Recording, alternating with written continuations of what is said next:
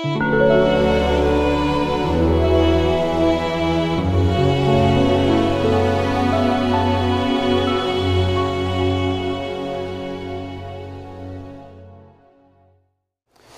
starts from who am I? We have to study. Buddhism is a study of the self, of who you are in relationship to the universe, in relationships with society. So who am I? Let's address that very simple questions. Who am I? What I am is mere consciousness, but who am I? Where do I come from? How do I get here? Where would I go? All these questions have to be addressed. I am body and mind. There's no question about it. I am a combination of the body and mind. Now this body and mind, body is the materialistic or the materiality part of it, and the mind is the perception, conception, volitions, and consciousness of the mind component. And if we really want to get a further analysis into what this body and mind is all about, then we have to go forward to understand the senses, environments, and consciousness. We have, as far as the body is concerned, the front end, which are in contact with the environs. The eyes in contact with the objects, the ears in contact with sound, nose with smell, tongue with taste, and body with touch, which at the same time simultaneously produce the eyes consciousness or vision, ears consciousness, audition, nose olfaction, taste consciousness, tactility consciousness. Now all these eyes, ears, nose, tongue, they are actually materiality, but why would the Buddha bring them out conspicuously so that you understand them better? Because those are the front ends where your senses are in contact with the world. Without eyes, ears, nose, tongue, the body do not make too much sense. So the body here, this body is a conglomeration or a combined word for everything inside your body. Your internal organs, your heart, your spleen, everything inside your body. And these are actually pointing out to you that these are specially have to be studied in order to study consciousness. And then of course you have the sixth consciousness, which is the mano consciousness, and then the manas consciousness, which is the ego consciousness, and then there's also a store and interaction house for all, the alaya consciousness. So those are the 8 consciousnesses that we have to study in detail in order to know who we are, how are we, why do we interact with the world in such a way. What exactly is consciousness? Now why do we just briefly, given all this slide that we already know, we already have spent a lot of time in understanding this PowerPoint slide. But then, in order to go to the next step, we really have to do a 2 or 3 minutes summary of what consciousness is all about. We're habitually driven by how we think.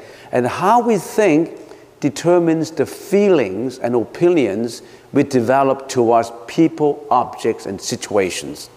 How we think is very important because it determines your feelings, your opinions, your perceptions that have been developed towards people, objects, and situations. But such opinions and perceptions frequently distort actual reality. And unfortunately, we cannot help but interpret reality through self-centered, egoistic thinking. We always interpret actual reality in relationship to our ego, because consciousness is an awareness of the self. That's the problem. We have an ego there. There's manas that works in conjunction with the other 7 consciousnesses. So in the process of this building up ego, we're building up a lot of mental attachments in our living. We have been accumulating a lot of mental attachments. And mental attachment is a habitual thinking that disrupts our mind, our inner peace. When the mind repeats the same thoughts, it is attachment. When certain people, objects, and situations continually bring out the same reactions and emotions in us, that becomes a mental attachment. When one of those habitual thought appears, it necessarily triggers a set of corresponding reactions, emotions, and uncontrollable reactions, especially anger, jealousy, hatred, fear, depression, sensual indulgence, or addiction, often become very stubborn, and they become nearly unstoppable attachments. And a life driven by attachments will be characterized by a lot of problems and sufferings. That's the reason why we have to study how do all these problems and sufferings come about through consciousness. So, given that, we know that consciousness is an awareness of a self. And what we are studying now is one of the 8 schools of Buddhism. And this is called the Yogacara Buddhism. And Yogacara Buddhism is the study of consciousnesses, is meant to be applied as a meditative practice and knowledge to thoroughly understand consciousness.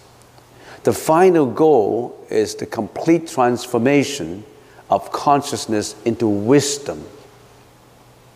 As we know, consciousness is an awareness of a self, of an ego. We want to purify that, transform that into wisdom. And in the perfect clarity of enlightenment, there is total awareness and complete understanding, which undermines gradually the ego, which subsumes the ego, the I, the ego differentiated self, into nothingness. We have to, first of all, gradually undermine it, and then finally your ego is eliminated. Once the ego is eliminated, in the perfection of enlightenment, there is no samsara, no life and death, no reincarnations, and no suffering. And that's what the Buddha said, nirvana. So that's the final goal of the Yogacara Buddhism. Now, given that background, we have to move forward. We can't just summarize every time for you, especially for beginners. How do we study consciousness? When we study consciousness, we have to break it down into 9 sections. We have to study the objects, because every consciousness has 2 components, the subject and the object components.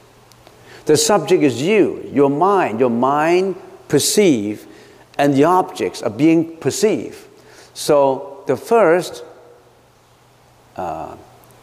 category of our study, the first analysis, is we have to analyze the objects, the perceived world. Why is the world appears as such? So we study the objects in this subject-object component. First of all, we subject what we see, what we perceive, the perceived world. And that's the Chinese word for it. 西为是的是西境外境. And the second, we have to study the moral nature of the subject and the object component. Because the object is created. The object is a representation only of the consciousness. So your subject imposed a feeling on the object, imposed an analysis and a judgment on the object.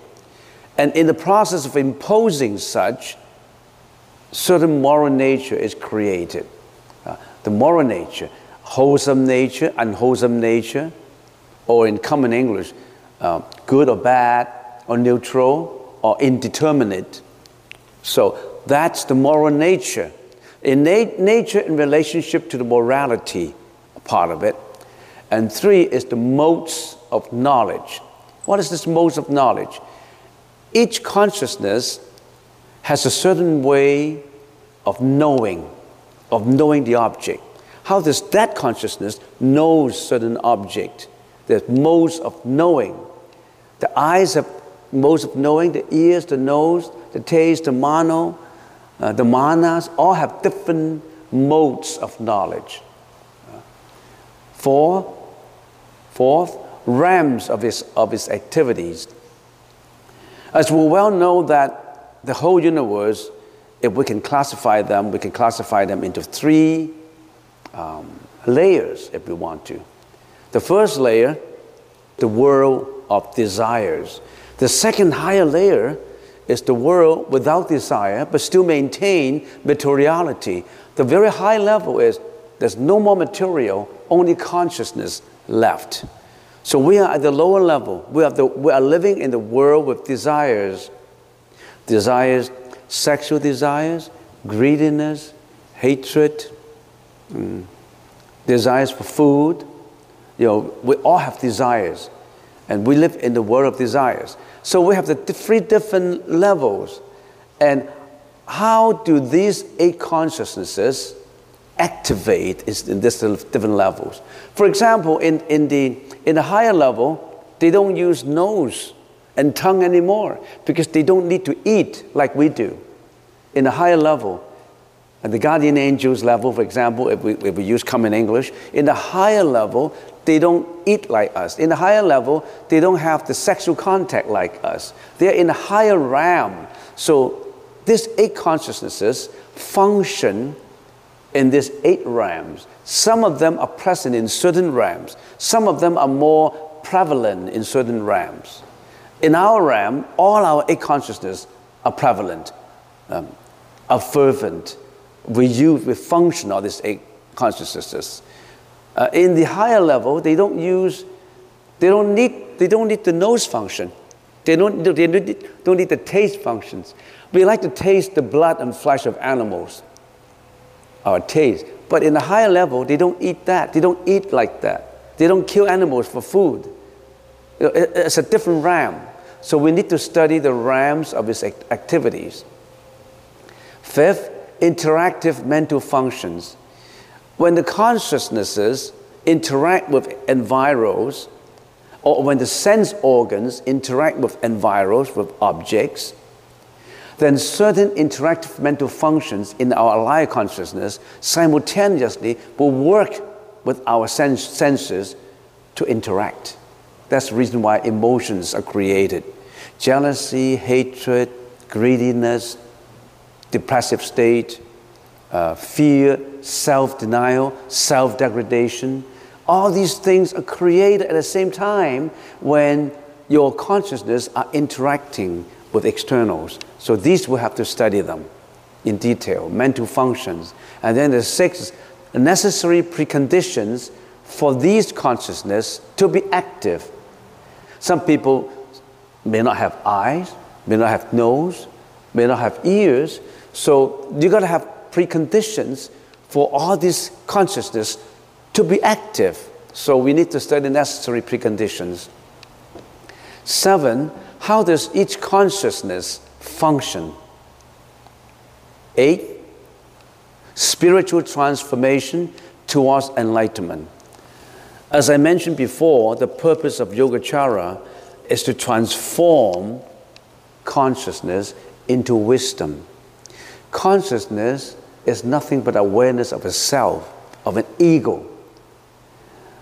We want to transform that ego into complete wisdom so that there will be no attachment, so that we'll be free from samsara and suffering. So we need to how do we transform our consciousness into enlightenment? Not a lot of people are interested in it. You are, because you want to transform your tainted consciousness into wisdom so that you can live a happier life, so that you know what to do when you're confronted with sufferings and problems. But a lot of people are like that.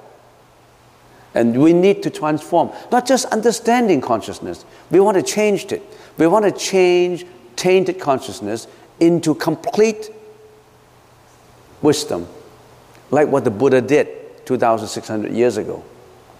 That's the purpose. We study with a purpose. Finally, results of practice. When all that is achieved, we get into nirvana. What actually is that? What's the destination that we want to go? Right now, we are on our way, striding out the first step, second step. We're walking that saintly path. But what's this destination? Is there a destination? How do we feel when we get to that destination? What is nirvana? We need to study consciousness into these 8 categories. Anybody have any problems? We haven't started. I just tell you the road marks, the landmarks. These are the landmarks that we'll be arrived at. We need all these landmarks in order to arrive at that destination. Okay, given that, we need to explore into the first landmark, the objects. How do we perceive the world? How do our eyes, our nose, our ears, our tongue, our body, our manos, our egoistic consciousness interact with the world? Let's get into it. Now, first of all, we have the 8 consciousnesses, right? We don't go into the 6th, the 7th, and the 8th because they are very complicated. We need to analyze the simple ones first. We need to analyze the eyes consciousness, ear consciousness, nose consciousness, tongue consciousness, and body consciousness.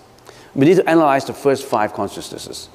So for the first 10 sessions, we just study the first 5. But when we study the first 5 consciousnesses, sometimes we have to refer to the 6th. Now then I may refer to the 6th. But then let's concentrate on how our eyes, our ears, our nose, our tongue attach to externals. Now, when our eyes, ears, nose, tongue, body perceive is not just eyes, right? Perception. Perceive is listening is also perceive. Tasting is also perceive. So perceive is in a broad sense, not just in a seeing sense, in the eye sense, in the ear sense, nose sense, tongue and body sense. Okay, so that's how we perceive. So the first 5 consciousnesses are actually the perceptible consciousnesses. They only perceive, they don't analyze, they don't go into details. In other words, they are only the front-end sales ladies or salesmen. They don't actually dig into archive files to analyze past situations. They don't render judgment. They only sell. They only absorb. Okay? So let's study the objects. We're talking about the object, the states of the objects. When we perceive the world, what are these objects? How do they look like? We have to know that every consciousness has 2 components, the perceiving and the perceive, the subject and the object. When the eye see you are the object, the eyes is the subject. There's a subject-object component. We must know that. There's no such thing as just the subject and no object. And there's no such thing as just the object and no subject, because the object cannot be object without a subject, and the subject cannot be termed as a subject without an object. Right? You understand? Okay. The first 5 are perceptual consciousnesses. They comprise the visual, auditory, olfactory, gustatory, and tactile senses. That is the eyes, ears, nose, taste, and body senses. Each organ of perception has 2 parts. It's physical substance and it's the nerves part. The physical substance part, the outside eyeballs, the ears, the outside. But the nerves connecting to the perceptive vision is the inside. So there's not just the outside, there's also the inside component of the subject. Each organ has 2 parts, right? But we don't want to analyze into the the nerves part, the mental part. We give that to the doctors, to people who dissect an eyeball, who dissect the eardrums and all that. We're not doctors. We don't need to go through that. But we need to understand every organ, sense organ, has two parts. You see how amazing 2,600 years ago that the Buddha got into that? The medical field and the psychological field? Would you be surprised how 2,600 years ago people know already all these things? Its function arises from a perceived component of the eight consciousnesses. Oh, that's a little complicated. The eight consciousnesses is the storehouse. The storehouse consciousness, when a person dies, that storehouse consciousness does not die. It rolls like an energy into the next reincarnation. And everything has been created out from the eight consciousnesses because that eight consciousnesses has a lot of energy in it. It is this energy that created the whole world. So the function, the seeing function, the perceiving function, all this function is because of you've been reincarnated. We've been reincarnated, carrying the eight consciousnesses into this life, and the eight consciousness, being the storehouse, store all this understanding, store up all this consciousness already. That's what we call the inborn. Everybody has an inborn energy in it. That's the reason why the baby, the embryo inside the mom, already has its inborn personality.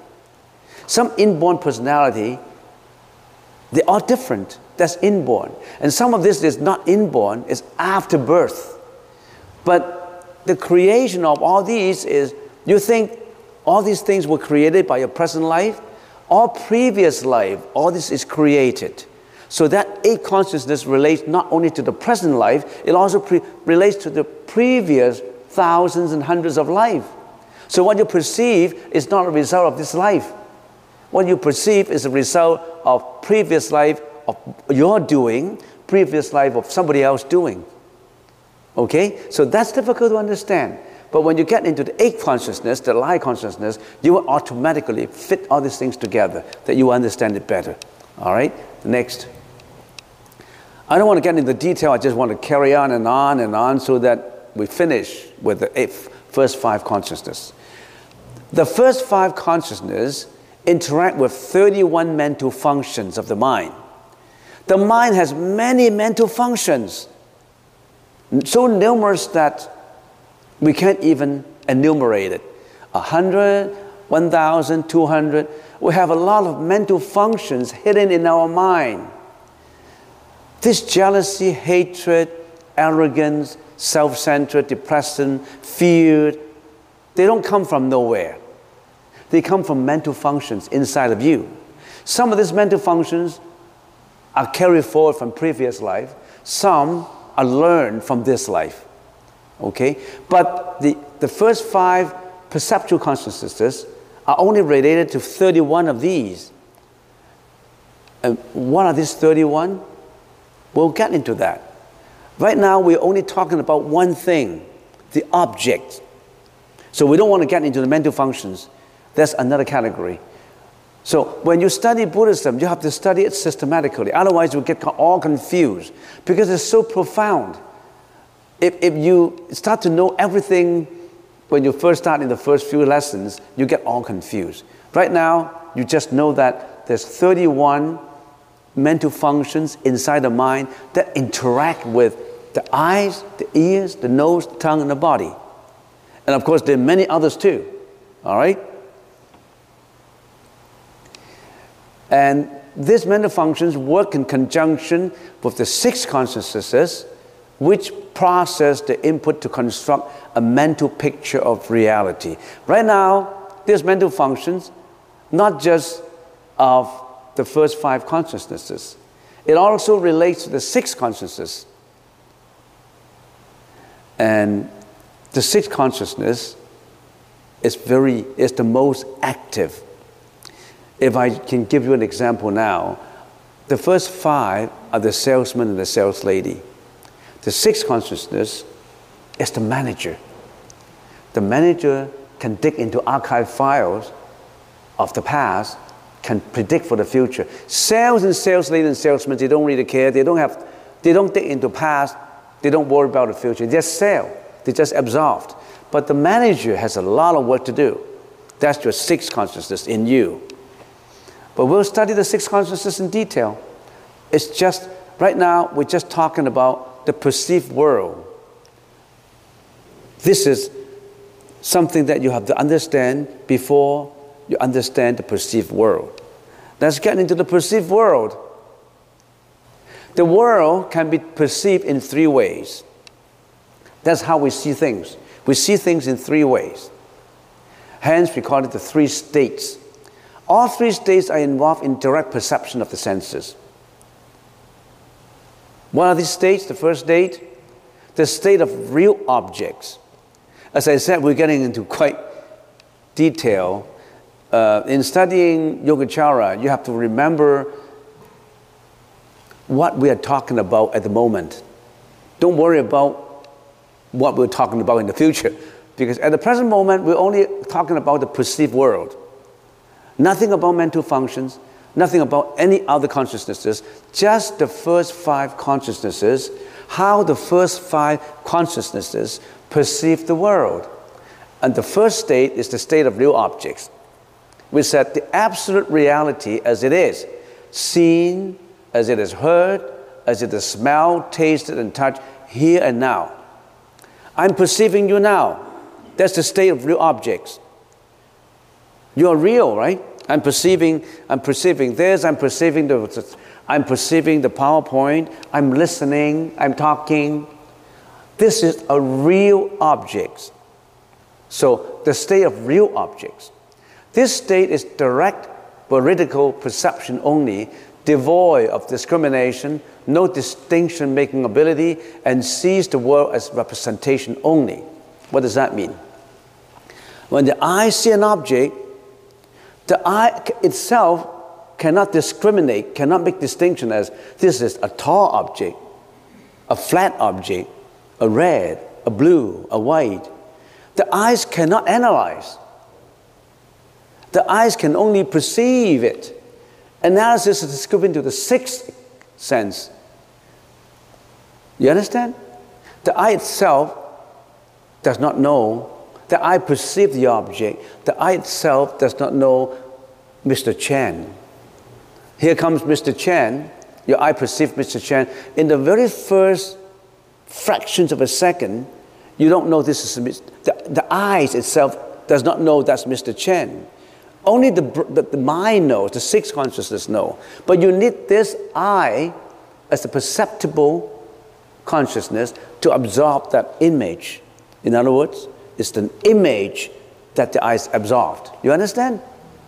Okay. Since this is always exactly same, it is the suchness of all. When the object first being sensed, no distinction-making process occurs, but when the second thought continues to interact with the sixth consciousness, distinction-making process occurs. And this is not considered as the undiscriminated reality anymore. Now, what does that mean? Let's give a meditation example. When I heard the raindrops this morning pouring down, I heard the sound of the raindrop. That's my first thought, perceptible by my ears. And then, when I'm meditating, I said, oh, this is terrible. These raindrops are disturbing my meditation. I don't like it. I don't like it at all. Why should I come for meditation? That's not the function of the eyes anymore. You get into the sixth consciousness. You're tainted, differentiated, distinctive, discriminative consciousness. You get into the second level. What I'm telling you, remember, let go. When the raindrops keep falling on the ground, and not on my head, when the raindrops keep falling down on the ground, producing all this disturbing sound, I let them go. I don't pass into my second thought. I don't let them disturb me. I just let them go. Because when I start to judge this sound, it disturbs me. I don't want to judge it. I don't want to pass my egoistic judgment onto it. Sure, it's raining. I can't stop the rain anyway, right? It keeps dropping, but I can't stop it dropping, so I just let it go. I'm free. I don't want it to disturb my inner peace. I just drop it and let it go, drop it and let it go. I don't want to create a second thought. I don't want to create a judgment. I don't want to judge it. I don't want to egoistically hate it. I don't want to hate it. No hatred. Understand? So in every one of these states, meditation wants you to wash off your tainted mind, thought. So, but these are real objects. We don't want to hate these real objects. That man is Mr. Chen. He came into the room. He owed me $1,000. He didn't pay me. And I hated him. I want to sue him. He comes in. When I saw Mr. Chen, I'm meditating. I don't want to create my second thought of hatred. It only comes into my eyes and it flows out. Now, he's forgiven. I don't want to hate him. He has no money to repay me, so let be it. You understand? You understand how it works now? You understand why we meditate? Meditate is to stay in the reality of it. But usually we distort reality. In the process of thinking, we distort reality. We want to pass opinion. We want to pass judgment. In the process of passing all these things, it creates suffering for me. I hate. I love. You understand? The second one, the state of distorted objects. It's the second state of the world that we perceive. What is seen, heard, smelled, tasted, and touched are real. Don't say these are not real. Some people say these are not real. These are only distorted. Yes, it's your mind that distorted. These are real. Everyone is real. But it's your mind that distorts the reality. Don't blame your externals. Don't blame externals for anything. Don't create any hatred to hate external environments. You created the pollution, not the external itself. You understand what I mean? Okay. What is seen, heard, smelled, tasted, and touched are real, but because we impose an imaginary existence upon our experience of them, we come up with distorted images. For example, seeing an old hunchback man at night in the forest from a distance and think he is a ghost. Since our mental constructs do not match reality, it is a distortion of reality, but it still contains a grain of reality. He's a man, so it is called a distorted reality. So in other words, it's a combination of distortion, imagination, and reality. You can't say this is not real. A man at night there, or a hunchback man at night from a distance in the forest, oh, that's a ghost. You distort the reality. Your mental construct think that's a ghost, but it isn't. You just distorted it. Your own feeling, your own opinion distort the reality, but it still carry a certain true portion of the reality, and we call it the state of distorted objects. Okay, now that's the second state. It carries itself with a little bit of reality, but then you distort the reality. That's the state we always stayed in. We distort our reality, and in the process of distorting the reality, we create sufferings and problems for ourselves. We always say, driving a Mercedes-Benz or Ferrari, it will give me a lot of pride. That is this distorted reality. But it's really a car, a Ferrari, a Mercedes, but you attach your egoistic feeling to the Ferrari. You think that would give you the pride of being well respected. You think whether people respect you is because of your car, not because of your conduct. And this distortion may really be accepted by people who have their own distortion too. They may even think that way. Only the saint would tell you that's only a distorted reality of your thinking.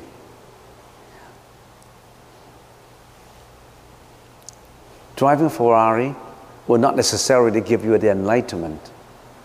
It may sometimes give you a lot of problems.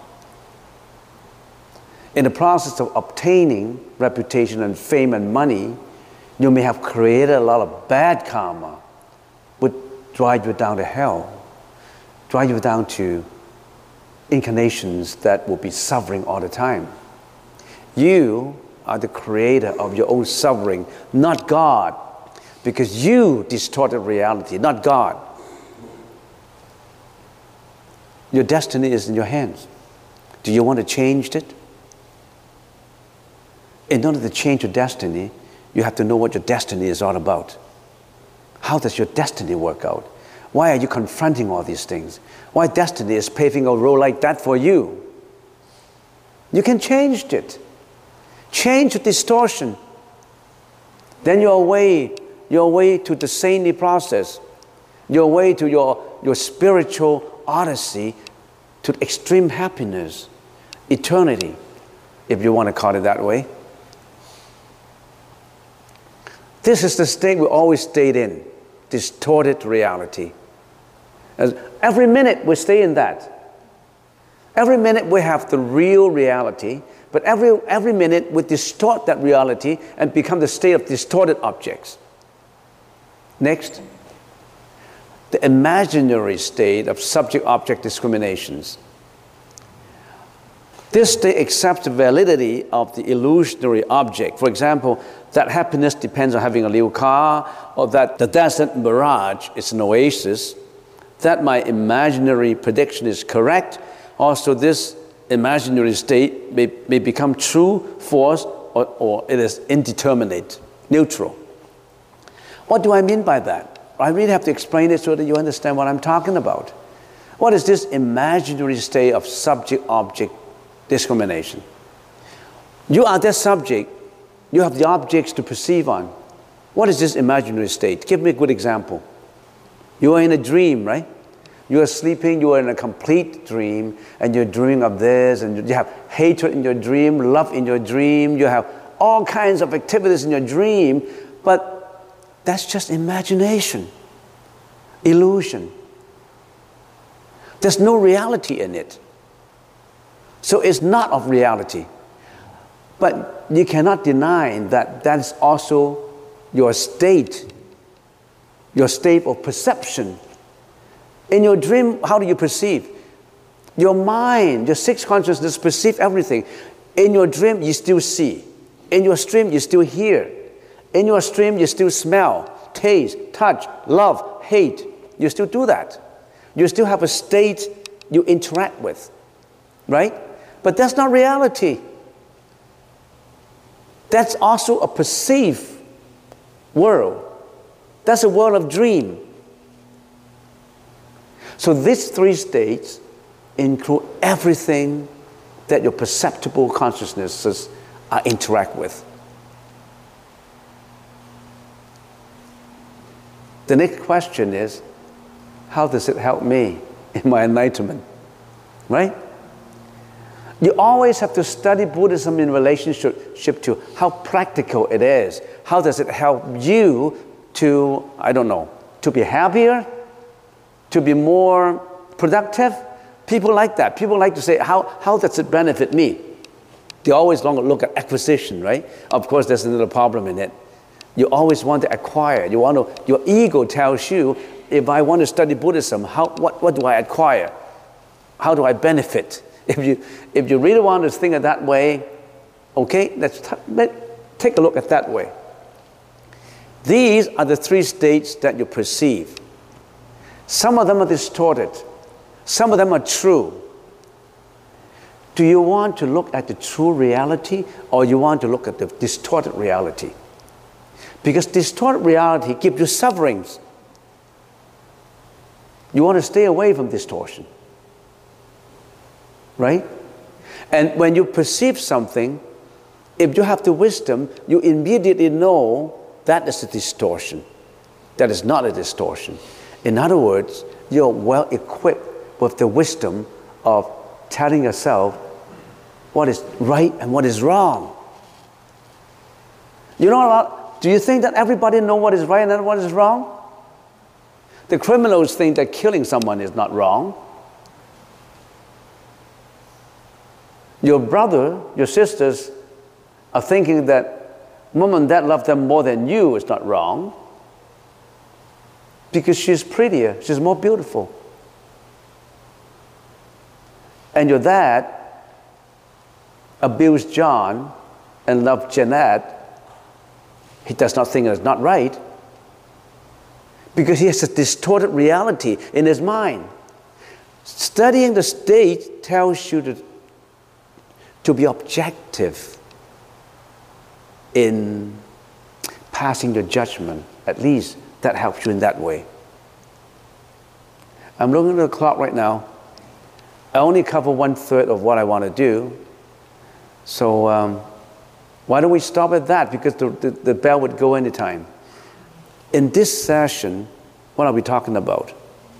In this session, we're talking about the state of how our perceptible consciousnesses interact with the external world. And the Buddha wants us to understand it step by step. Don't get into the 6 consciousness, the ego consciousness, the 8 consciousness immediately. We have to take the first 5 simple consciousnesses and study them in detail. So I advise you not to miss a class. Otherwise, you don't understand what I'm talking about. If you miss 3 or 4 sessions, you probably don't understand what I would be talking about, because studying Yogacara is all related. You don't understand if you don't understand the first 5 consciousnesses, there's no way you understand the 6th, the 7th, and the 8th. And if you don't understand consciousnesses at all, there's no way that you can transform your consciousness into wisdom. We have to know why we're doing it. We want to be wise. We want to change our ignorance into wisdom. Are you interested in changing your own ignorance into wisdom? Do you want to be more wise when you look at things? This is the way to go. It's about how you understand yourself, how to change your own life, how to change the life of all those you interact with, how to be a better person.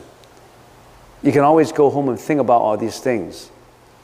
And then slowly and slowly you will know how you transform your consciousness into wisdom. And in the process of doing it, you will get enlightenment. And when you have enlightenment, the way you look at things are all different. And when the way you look at things are all different, your destiny will be gradually changing. Because you act in according to how you look at things. You will act differently. Your mind will be more open. You won't be as opinionated. You will be more receptive to things. You will not create the hatred in you that you used to create before. You will not be as emotional as you were before. Problems will be resolved.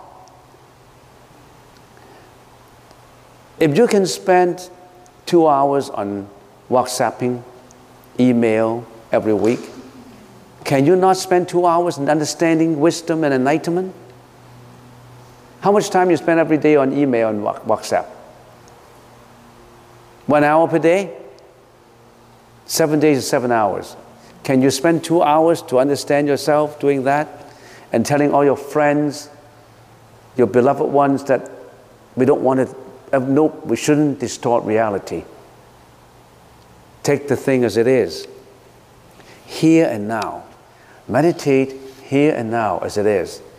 Live at the present moment. What's the meaning of living at the present moment? Don't pass your judgment. Don't distort your present moment. You're living here and now at the present moment. Don't distort it. Wisdom will flow out that way. See a flower as it is.